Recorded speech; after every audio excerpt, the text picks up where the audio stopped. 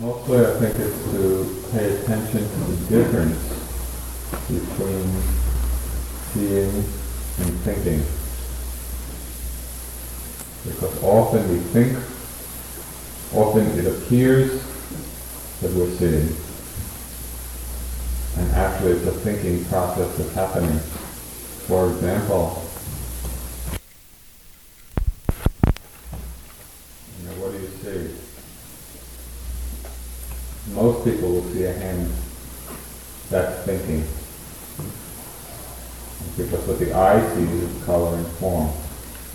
So just to pay attention to how the mind jumps in with a concept onto the actual perception of color.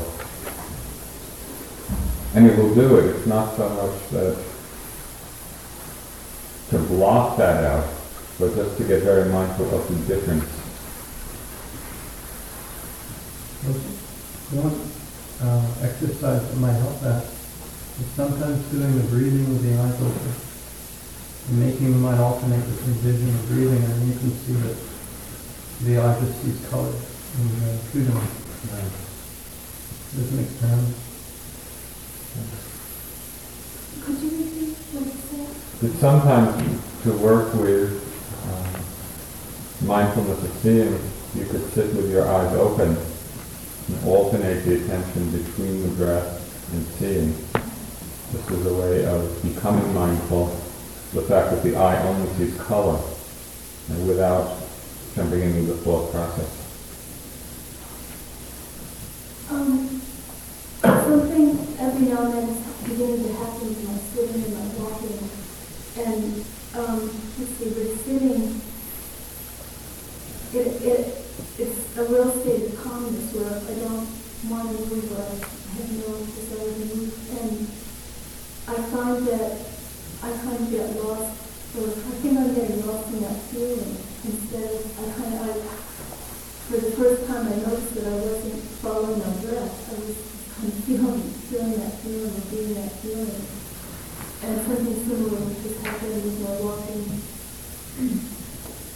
where I'm not really aware of placing, I'm aware of a still point.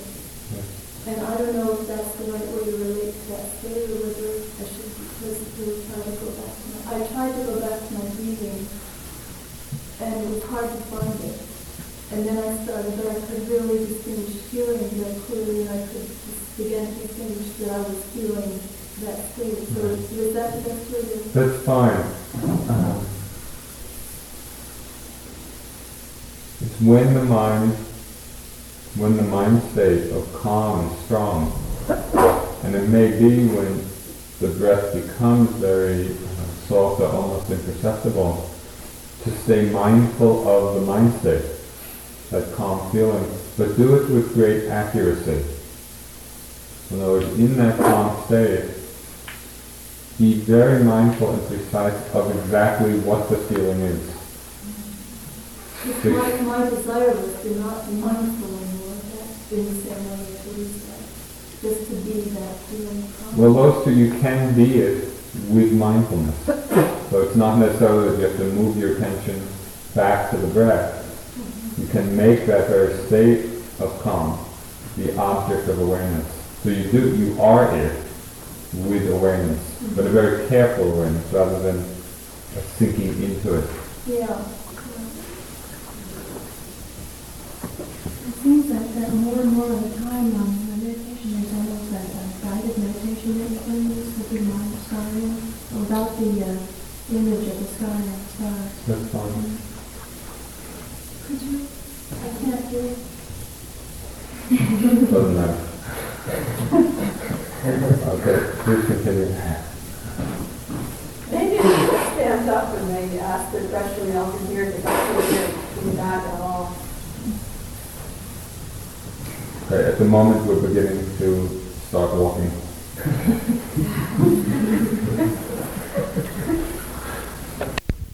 That exploration. So that's a really important differentiation to reflect upon in the mind.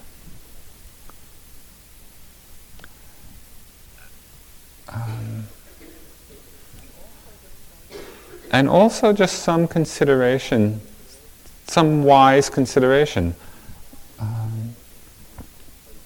We can play different edges. Some people actually like to play with the edge of life and death. I'm a little more conservative. Start small. And it's just to see. It's to have enough wisdom to see the place one is coming from. And what's very helpful is to realize that people have different edges.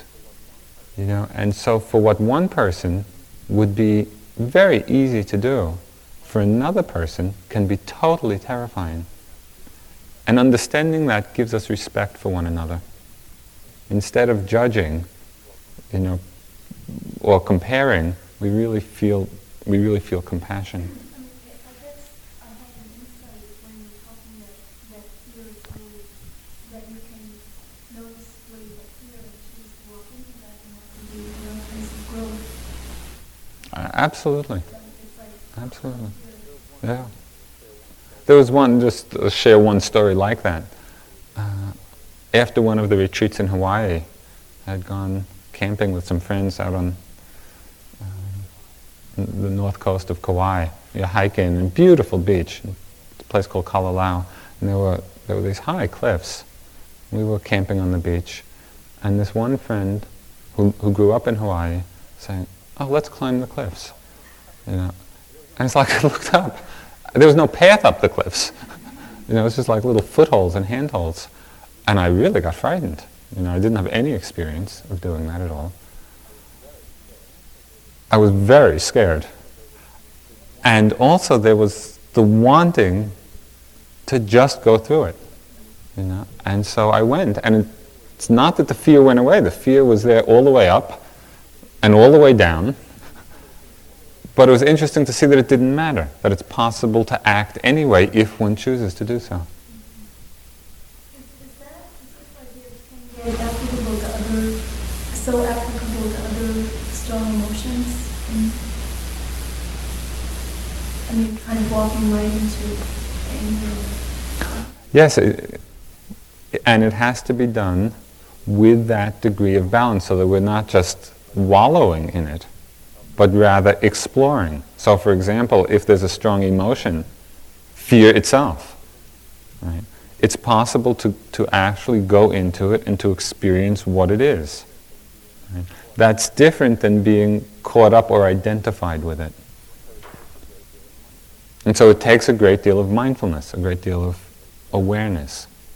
But it's certainly, it's tremendously empowering. It empowers us to be with our experience in a total way. Fear does not have to condition that contraction if we know how to work with fear.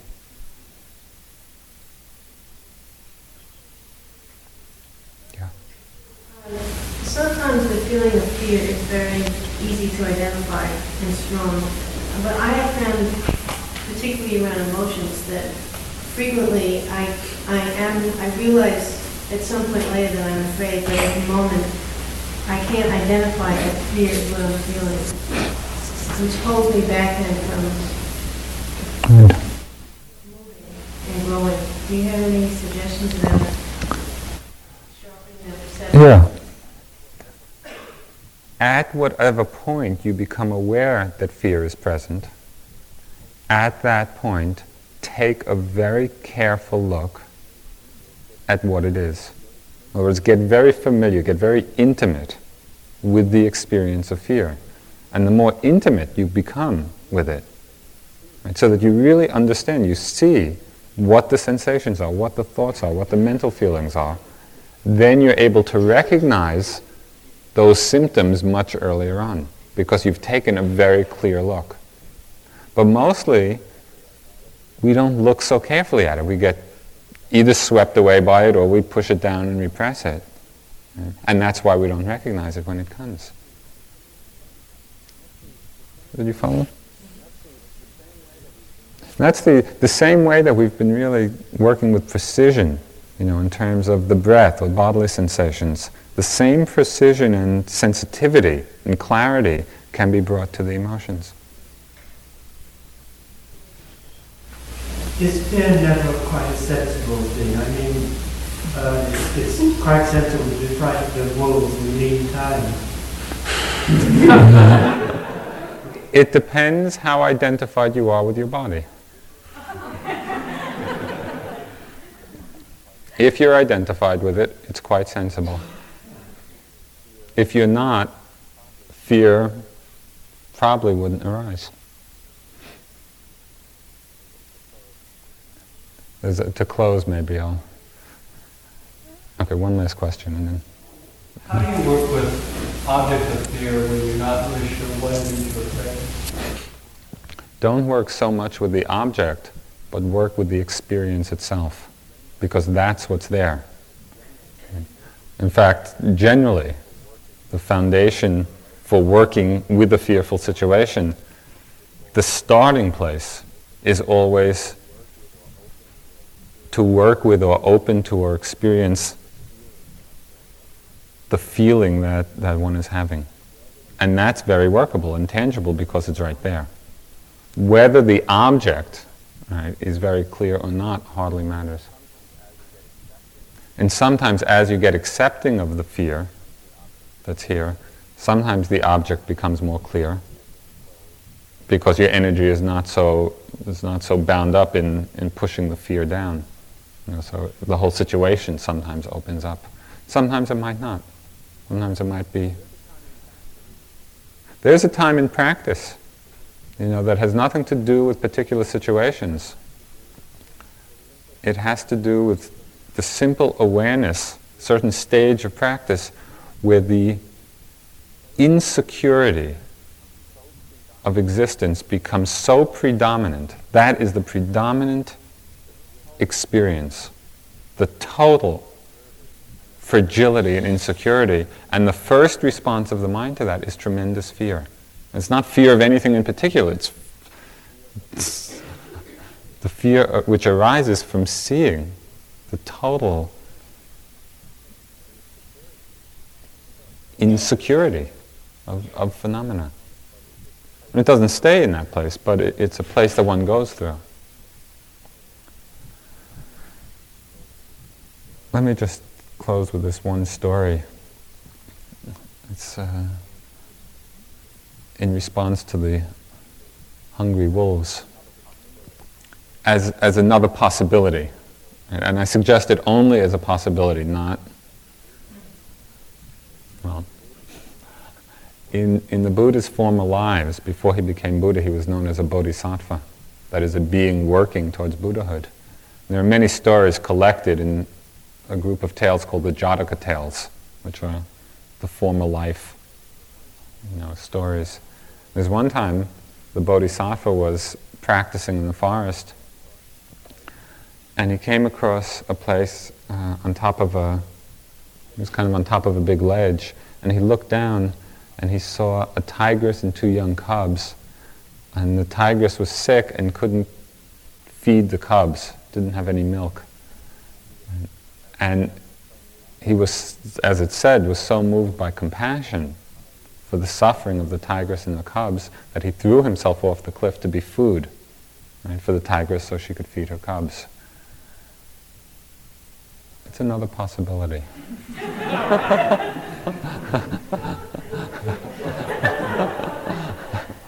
Thank you. And that is that redeeming qualities seem to need something to redeem. I mean, wisdom can't really be wise about wisdom, and though love can love, it seems to be more fulfilled, loving hatred and greed and ignorance out of that state of being into love. So that these two kinds of ways of being seem to be interdependent and probably co-eternal. And it seems to me that as a result of that, what's going on is a kind of divine game. That these things constantly interact and probably always have been, I don't know if they always will be. But just from that point of view, it doesn't really matter which side of the game beings are on. I think I do.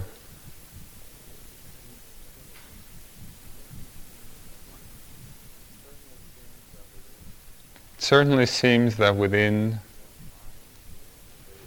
one's mind there is an actual process of purification that's both possible and that actually takes place. And so the sense that for each of us we're in this eternal dance of love and hate and generosity and greed and wisdom and ignorance, I think is not so accurate. Because in fact, there is a process of purification of mind that's possible for each of us and has taken place in many people's minds already.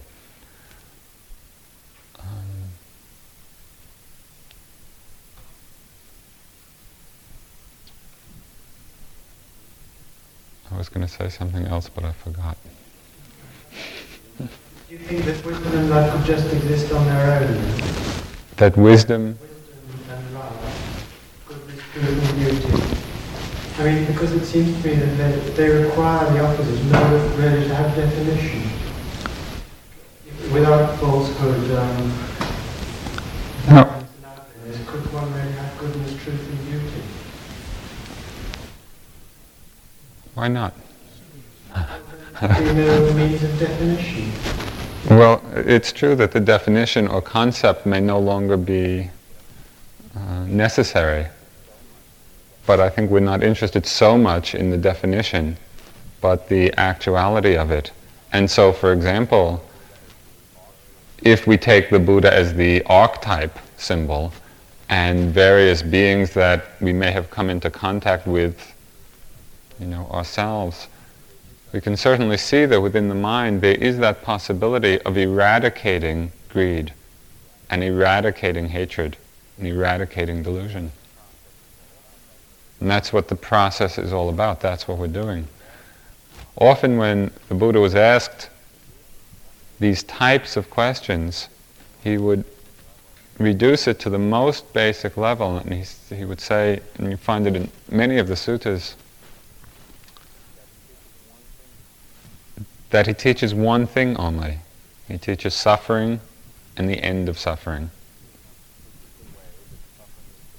Teaches the way that suffering is created through these unskillful or unwholesome forces of mind, and he teaches the end of that. It seems to me in a sense that you have a point there, because the Buddha talks about only teaching annihilation in one sense. Only teaching what? Annihilation, in the sense of the annihilation of greed and ignorance. And then the teaching talks about that when a being becomes enlightened, free of greed, hate and ignorance, they come no more to birth and death. So, this seems to tie in with the previous question, in terms of, in a sense, they are, the steam goes out of the process if you drop the unwholesome qualities. So that seems to me relevant to the question. Perhaps.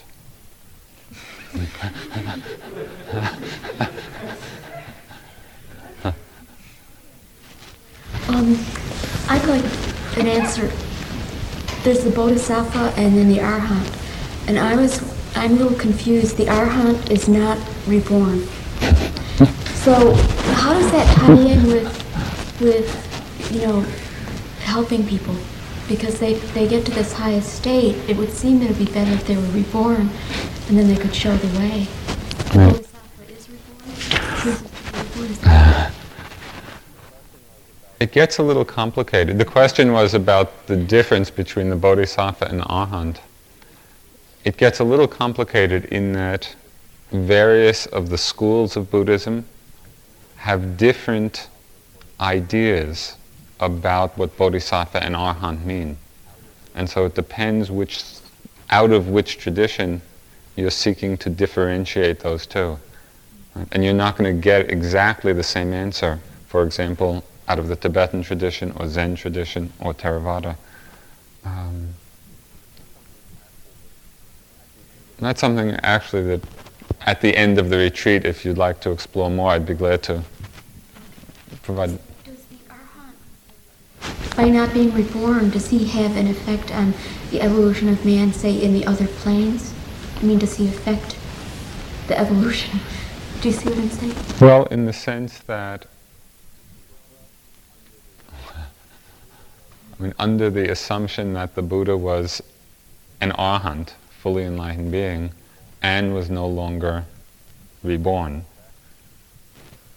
I mean, the effect of his enlightenment, here we are. Right? If I understand the practice correctly, we're endeavoring to go beyond concepts. Yet when I heard the Rinpoche this morning talk in Buddhist concepts, I felt totally confused, in particular talking about being motivated because of returning as a dog, or the realms of the hereafter, which is purely conceptual and can't be verified, whereas our own concepts can be verified through the practice. So I just feel confused about all of that. Okay, I think that it's important to make the distinction between what perhaps we can't verify at this point and what can't be verified. Because there are potentials of mind that we haven't even begun to explore or examine. And there is the possibility of a mind which is actually able to see the karmic unfolding over lifetimes. And there's a real possibility, there's that potential in the mind that could see that and verify it, even though at this point we may not be able to. I wasn't here when somebody asked, I think Jack was giving the talk. He told me that someone had asked a question about whether in the presentation it was watered down. And so we got, in discussing it, we got all excited about giving the non-watered down version. The Rinpoche gave the first act. The reason that we often don't do that is precisely the point that you bring up, that even though it may be a very real possibility in terms of the mind's capacity to see that, most of us don't have the direct experience of it, which doesn't make it not true. It just means that we haven't yet developed the capacity to check it out for ourselves.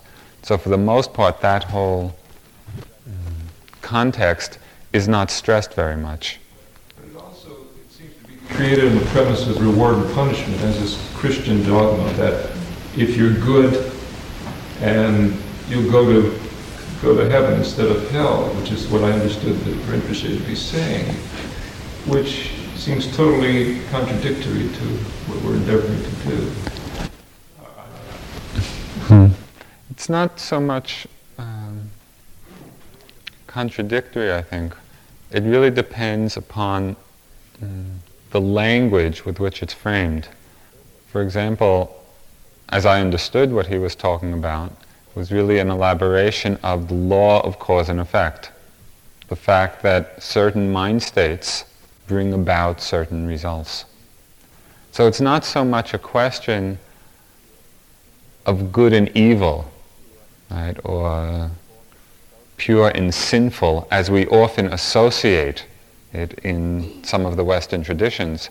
It's much more, and so not moralistic in that sense. It's much more in understanding, and in the Buddhist psychology, the words, even the words that are used are much less charged. The words are skillful and unskillful, or wholesome and unwholesome. And what determines the skillfulness or unskillfulness of a mind state is simply the degree to which a particular mind state results in suffering. That's what determines the fact that it's unskillful, not some absolute moral imperative. Right? So the tone of it is quite different. And also, I think, and it's the next talk that I'm going to give on karma, very central to the teachings of the Buddha is the understanding that this process is a conditioned one. It's not happening chaotically and it's not happening randomly. There are certain laws which are governing the unfolding. One of the laws being the law of karma.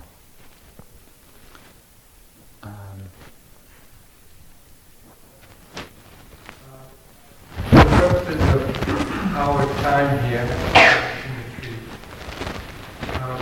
you said earlier in the retreat that there's nothing worth thinking about. Is that still?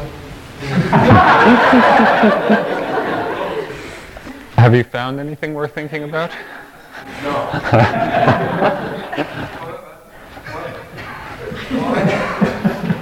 Why is it that we are given so many concepts to think about? Using them to point towards our experience. Right. After 20 years of school, and I don't use concepts in that way so well. Right. To point to my experience. It's more to think about things. And personally, I find that talks are very disruptive to the energy is so different than my experiential energy. Right. I would suggest that the purpose of the talks is to provide some context of understanding and perhaps some inspiration or energy to do the practice. It may very well, for many of you, come to the point where it's not serving that purpose. And I would stop coming to the talks. I came to that point in my own practice. The first few years of my practice, I drew tremendous strength and inspiration from the Dharma talks and from just establishing a certain basis of understanding. And after that time, I much preferred just sitting and walking. And so each of you should really see for yourself whether it's helpful or not. Because you're quite right, it is concepts. And if they're serving you, wonderful, and if not, to leave it. I certainly get inspired, but I also get kind of dragged out. Yeah, that was a very sincere suggestion. To really take a look at whether it's helping your practice or not.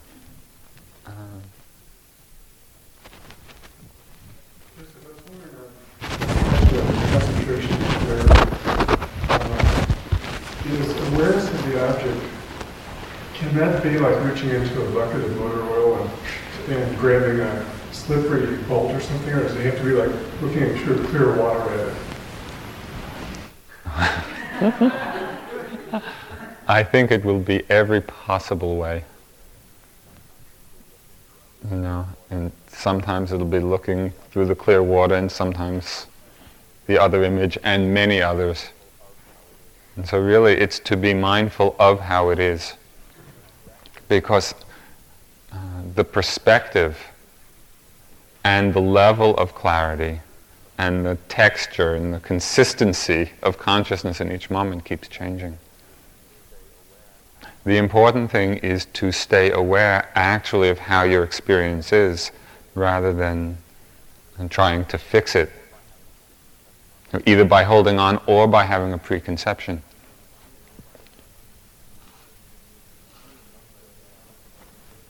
I've heard a number of times from the Rinpoche today and from Tangpulu Sayadaw about the loathsome nature of the body. Does that have any point in any place in this tradition? I don't find the body loathsome. Have you ever opened it up or not bathed for a week or two? There are things that are unpleasant, like sweat and hair in your soup and all that could be considered loathsome.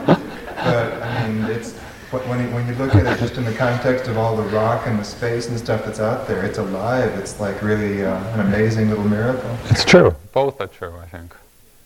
It's both loathsome and beautiful. And mostly in our culture, that particular kind of reflection is used as an antidote, right, to the strong attachment we have to the body. It's really interesting. A few years ago, this wonderful Cambodian monk came, Mahagosananda, who's just wonderful. He kind of radiates metta and giggles all the time, and always has surrounded by his books, and he's very joyous. And he came during the 3-month course, and he read from that book that I think Sharon mentioned, the Visuddhimagga, The Path of Purification. He read this chapter on the title of the chapter, right, was Loathsomeness of Food. And in the Visuddhimagga, what it does is describe what happens. You know, how you put the food into your mouth and you chew it and it gets all, chewed up and it looks like it does, and, then you swallow it and what happens to it in the stomach and the whole process of digestion and how it comes out. And in very graphic terms. And one of the common responses of people listening to it was being rather upset with the description and wondering or asking, well, why is there so much aversion to food? And there was not any aversion in it at all. It was simply a description of what happens. Right? And a very graphic description. But we're so unbalanced the other way that even when we begin to see this aspect of it, the mind often interprets it as being condemning or having aversion, where it's not that at all. It's just a clear seeing of what the process is. And so that's the perspective of those kinds of reflections. It's obvious that the body is a miracle, and there are aspects which are totally beautiful and wonderful, and also aspects when we really see the unpleasantness of it. For the most part, especially in our society, we're quite unbalanced. We get very attached, right, to the body. Sometimes it seems like I'm doing psychology, not practice. Oh, this is guilt, or this is self-hatred. Oh, I didn't know that was there. And then, why is that there? It seems like that's not practice, but it's also emerging right out of the experience of finding out that I'm a lot nastier than I thought I was. A lot of the time, and things like that, or whatever you discover, just moment to moment, watching. Greed, hatred, and delusion just seems to be kind of the order of the day. There's one wonderful line by some great enlightened being: self-knowledge is always bad news. I think that... Just one thing in relation to that. Yeah. What I've been noticing is very interesting is that sometimes it's really hard to differentiate what is a mood and what is something that's becoming clear in your mind about the body and about the mind. For example, the body becomes loathsome, or, is it just an attitude you're having about yourself, or is it actually a stage in the awakening of the awareness of the body? And I'm beginning to see how it's really important to verbalize to people who have gone through it, even what may be a mood, because you might just, negate it rather than Right. get the understanding from the mood. Right. What you think is a mood, but it's actually not. Right, exactly. Yeah. That's exactly so. With respect to Michael's question, I think that in your question you were confusing two different processes. One was a meditative process and one was a psychological process, to use that term. The recognition of what is present is the meditation. And so if you recognize guilt or recognize anger or recognize sadness or happiness or sensations, whatever, in each moment that recognition or awareness of what's present is the meditative process. When you start trying to figure out why, then you're getting into a psychological process, and that's not necessary in this endeavor. So I would just separate out the recognition of what's present from the interpretation or analysis of it.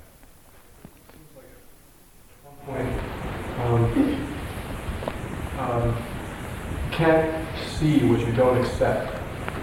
And psychologically, I'm aware that there's this real lack of self-acceptance.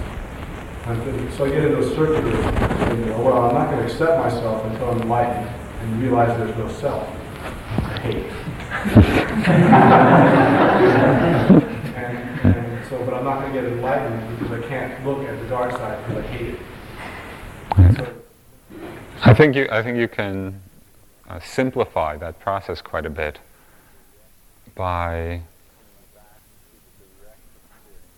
coming back to the direct experience of the moment rather than some projected sense of self-acceptance or non-self-acceptance and what has to be done or not done, over time in the future. Rather, in each moment, to see what the experience is, to be mindful of whether there's an openness to it or a resistance to it. If there's a resistance, to be mindful of the resistance. And so it's always just a coming back, being aware of whatever it is that's coming up, being closed to a situation as well. If there's that sense of closedness, fine, be aware of that. And so it's much less complicated. Attention, we don't use any concept, is it? In the actual experience of bare attention, there is no concept. In the using the skillful means of noting, you would be using a one-word concept or note to describe or to acknowledge the experience.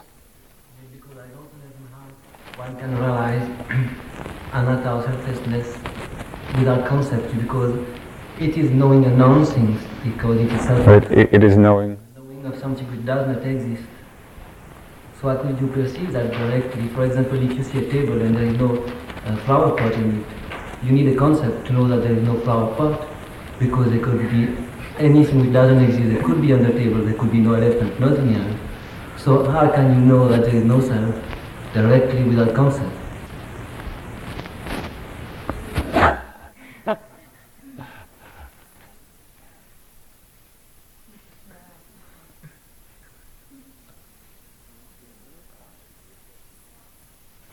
The insight into anatta, into dukkha, into anicca is always intuitive.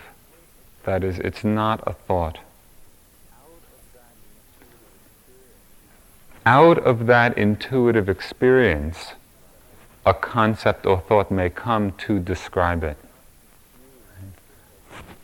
But I would not confuse the sequence of that, because thinking that there's no self or that things are impermanent is very different than the actual direct intuitive experience of it, which comes before any conceptual framework about it.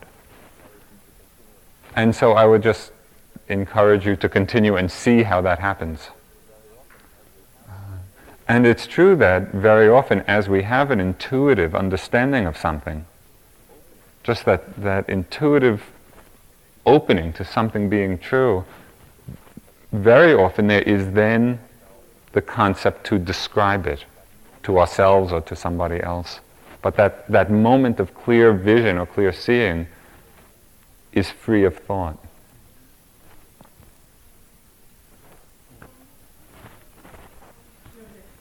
I'm not really happy with our language. In some ways, I'm thinking of, look, every teacher teaches us there's no mine, not me, not I. But if you want to make you understand, you have to speak. That's mine or that's yours. But why can't we find a language for especially Buddhist people? I would suggest fun. There is a language for this understanding, and it's really the language of Abhidhamma, or the Buddhist psychology, that analyzes experience in terms of different kinds of consciousness and mental factors and material elements. It's just that it's quite an awkward language for simple communication. And so we use the language, the ordinary language of I and me and mine, conventionally. And if we understand that it's conventional usage, then it's no problem. But there is a very precise and very detailed language which describes this process free of the concepts of self and I. It's just not very convenient.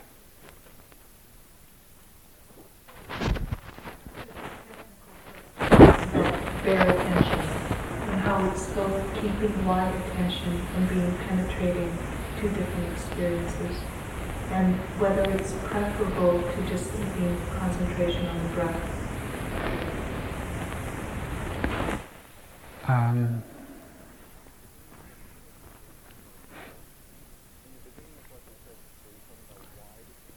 In the beginning of what you said, were you talking about wide attention? Is that what you said? I guess I missed the whole instruction on bare attention.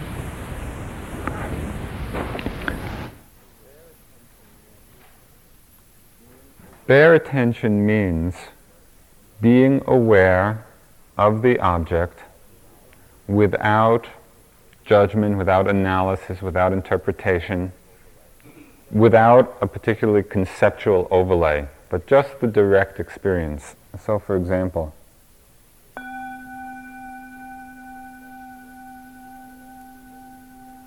just hearing. If I ask you, what are you hearing, and you say bell, that's no longer bare attention. That's a concept or a thought which we put onto the experience of hearing. So bare attention is just that moment of direct perception without the concept.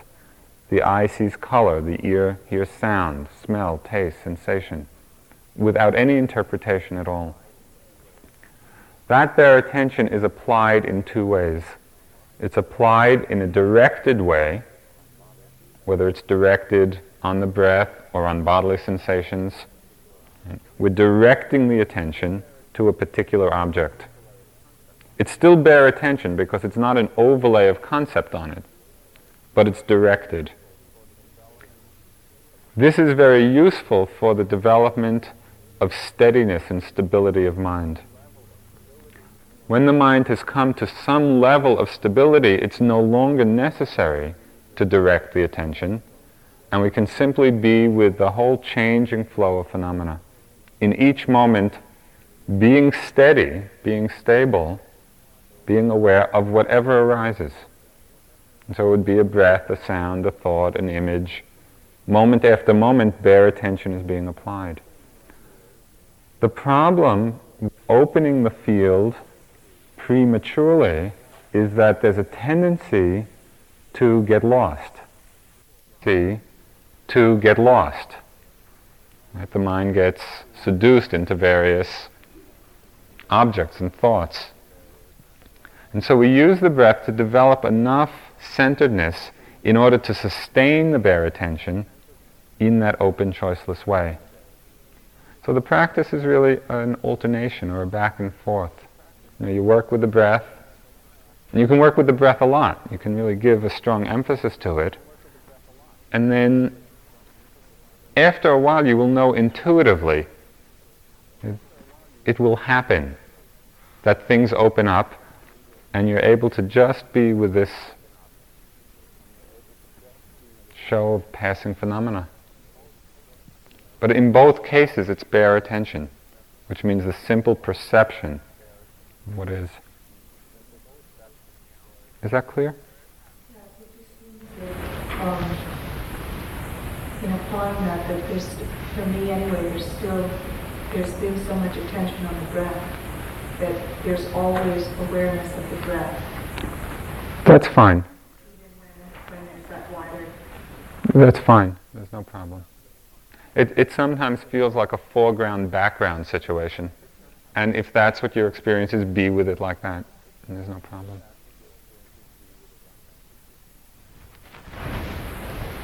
Joseph, I'm finding that when your senses are considerably exaggerated, specifically sights and sounds and tastes. However, as far as thoughts are concerned, I'm finding very, very powerful emotions that have been given birth by various thoughts that come and go. And these I find alarming and, of course, enlightening. My question is, are these emotions ones that have always been there, and because of mindlessness I've not perceived them, or are they also exaggerated as, for example, a sound is very exaggerated? I think it's not so much a question of exaggeration, although that would be one way of expressing it, but perhaps another way is simply that one is more sensitive to what's there because of the mind being less distracted. There's actually a clarifying process going on. So instead of the consciousness being totally murky, it's less murky. Right? And as it gets less and less clouded, we begin to perceive through all the sense doors, the mind included, we begin to perceive what's there with greater sensitivity and greater subtlety. So it feels as if it's exaggerated. Actually, it's what's always there. In other words, the sounds are no different. It's not that the sounds are louder. It's just that we're listening more carefully. The same thing with our mind and emotional states. I think it's the same that have always been there, but we're really very carefully tuned to it. Now,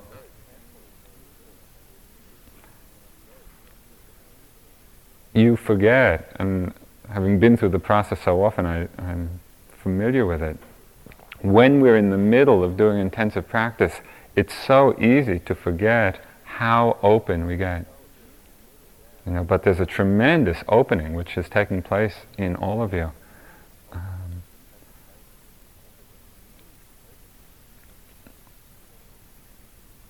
Sort of, I don't know that Jack read to you this one part of Suzuki Roshi where he talks about somebody walking through the mist. And when you walk through a mist, you don't realize that you're getting wetter and wetter. Right? Because it's just a mist, it's not rain. But as you continue to walk through the mist, after some time you're thoroughly drenched. But it's subtle. The increased getting soaked is not apparent as you're walking through the mist, and yet it's happening. And it's the same thing in the meditation. You're actually getting thoroughly drenched, although you may not be aware of it. How long does it take to become aware? Take a quick trip to Manhattan.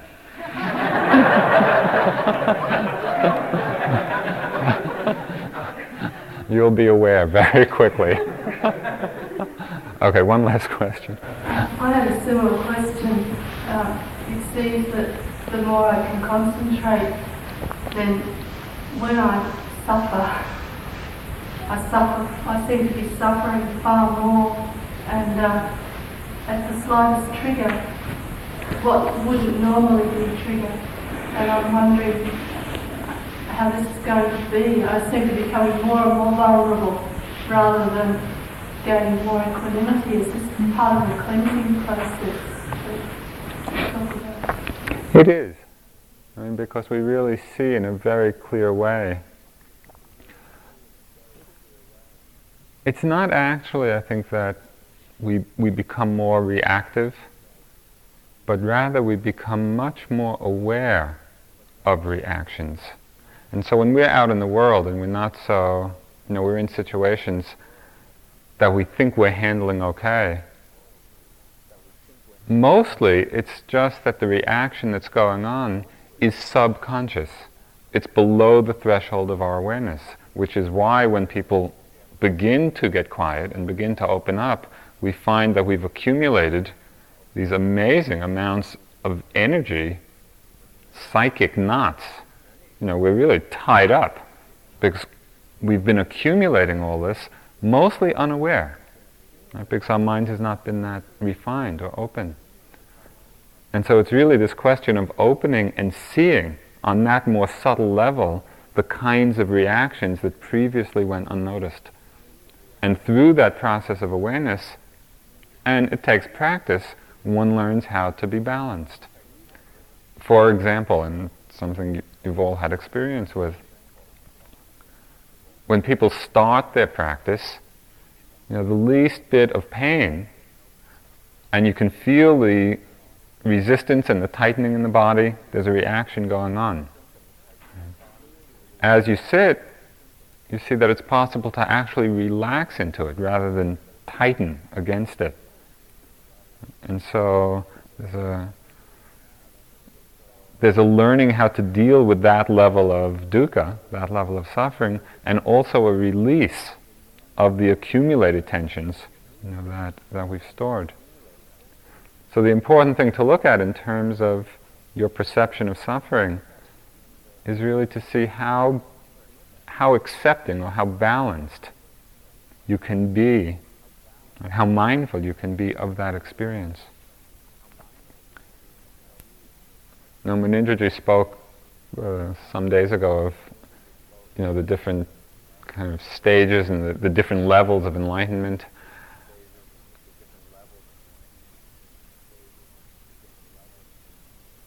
This is part of the unwatered down version, that actually each higher path, right, one's awareness of suffering gets more and more intensified. Because if what it's like we're so used to making deals. It's like buying a car or something. But in this game there are no deals. Because the game is one of opening to what's true. And so it takes a tremendous amount of courage and a tremendous amount of commitment and a tremendous amount of interest to be willing to see actually what's there. And in that there comes a tremendous amount of joy. The paradox of this whole thing is that the more open we get to the suffering that exists, the more joyous and the more happy we become. Because we're no longer fighting, we're no longer resisting, we're no longer struggling. We're open, which releases this huge amount of energy which has been bound up in kind of keeping it at arm's length. And imagine what it would take for you not to see an elephant walk into the room. If an elephant walked into the room, how much energy would it take not to see it? Quite a lot. And yet here's this pervasive truth which we are doing our darndest not to see. I mean, the relief of just changing our strategy and saying, oh, okay, let me open to it, let me see it. There's a tremendous space and joy which comes from letting go of the struggle. mean, we're really, and this is what's unusual to kind of understand, that it's through the experience of the suffering that's there that we come to the place of happiness. That's exactly, the Buddha is known as the happy one. And we all can become the happy one as we open. So, be happy. Be happy in the suffering.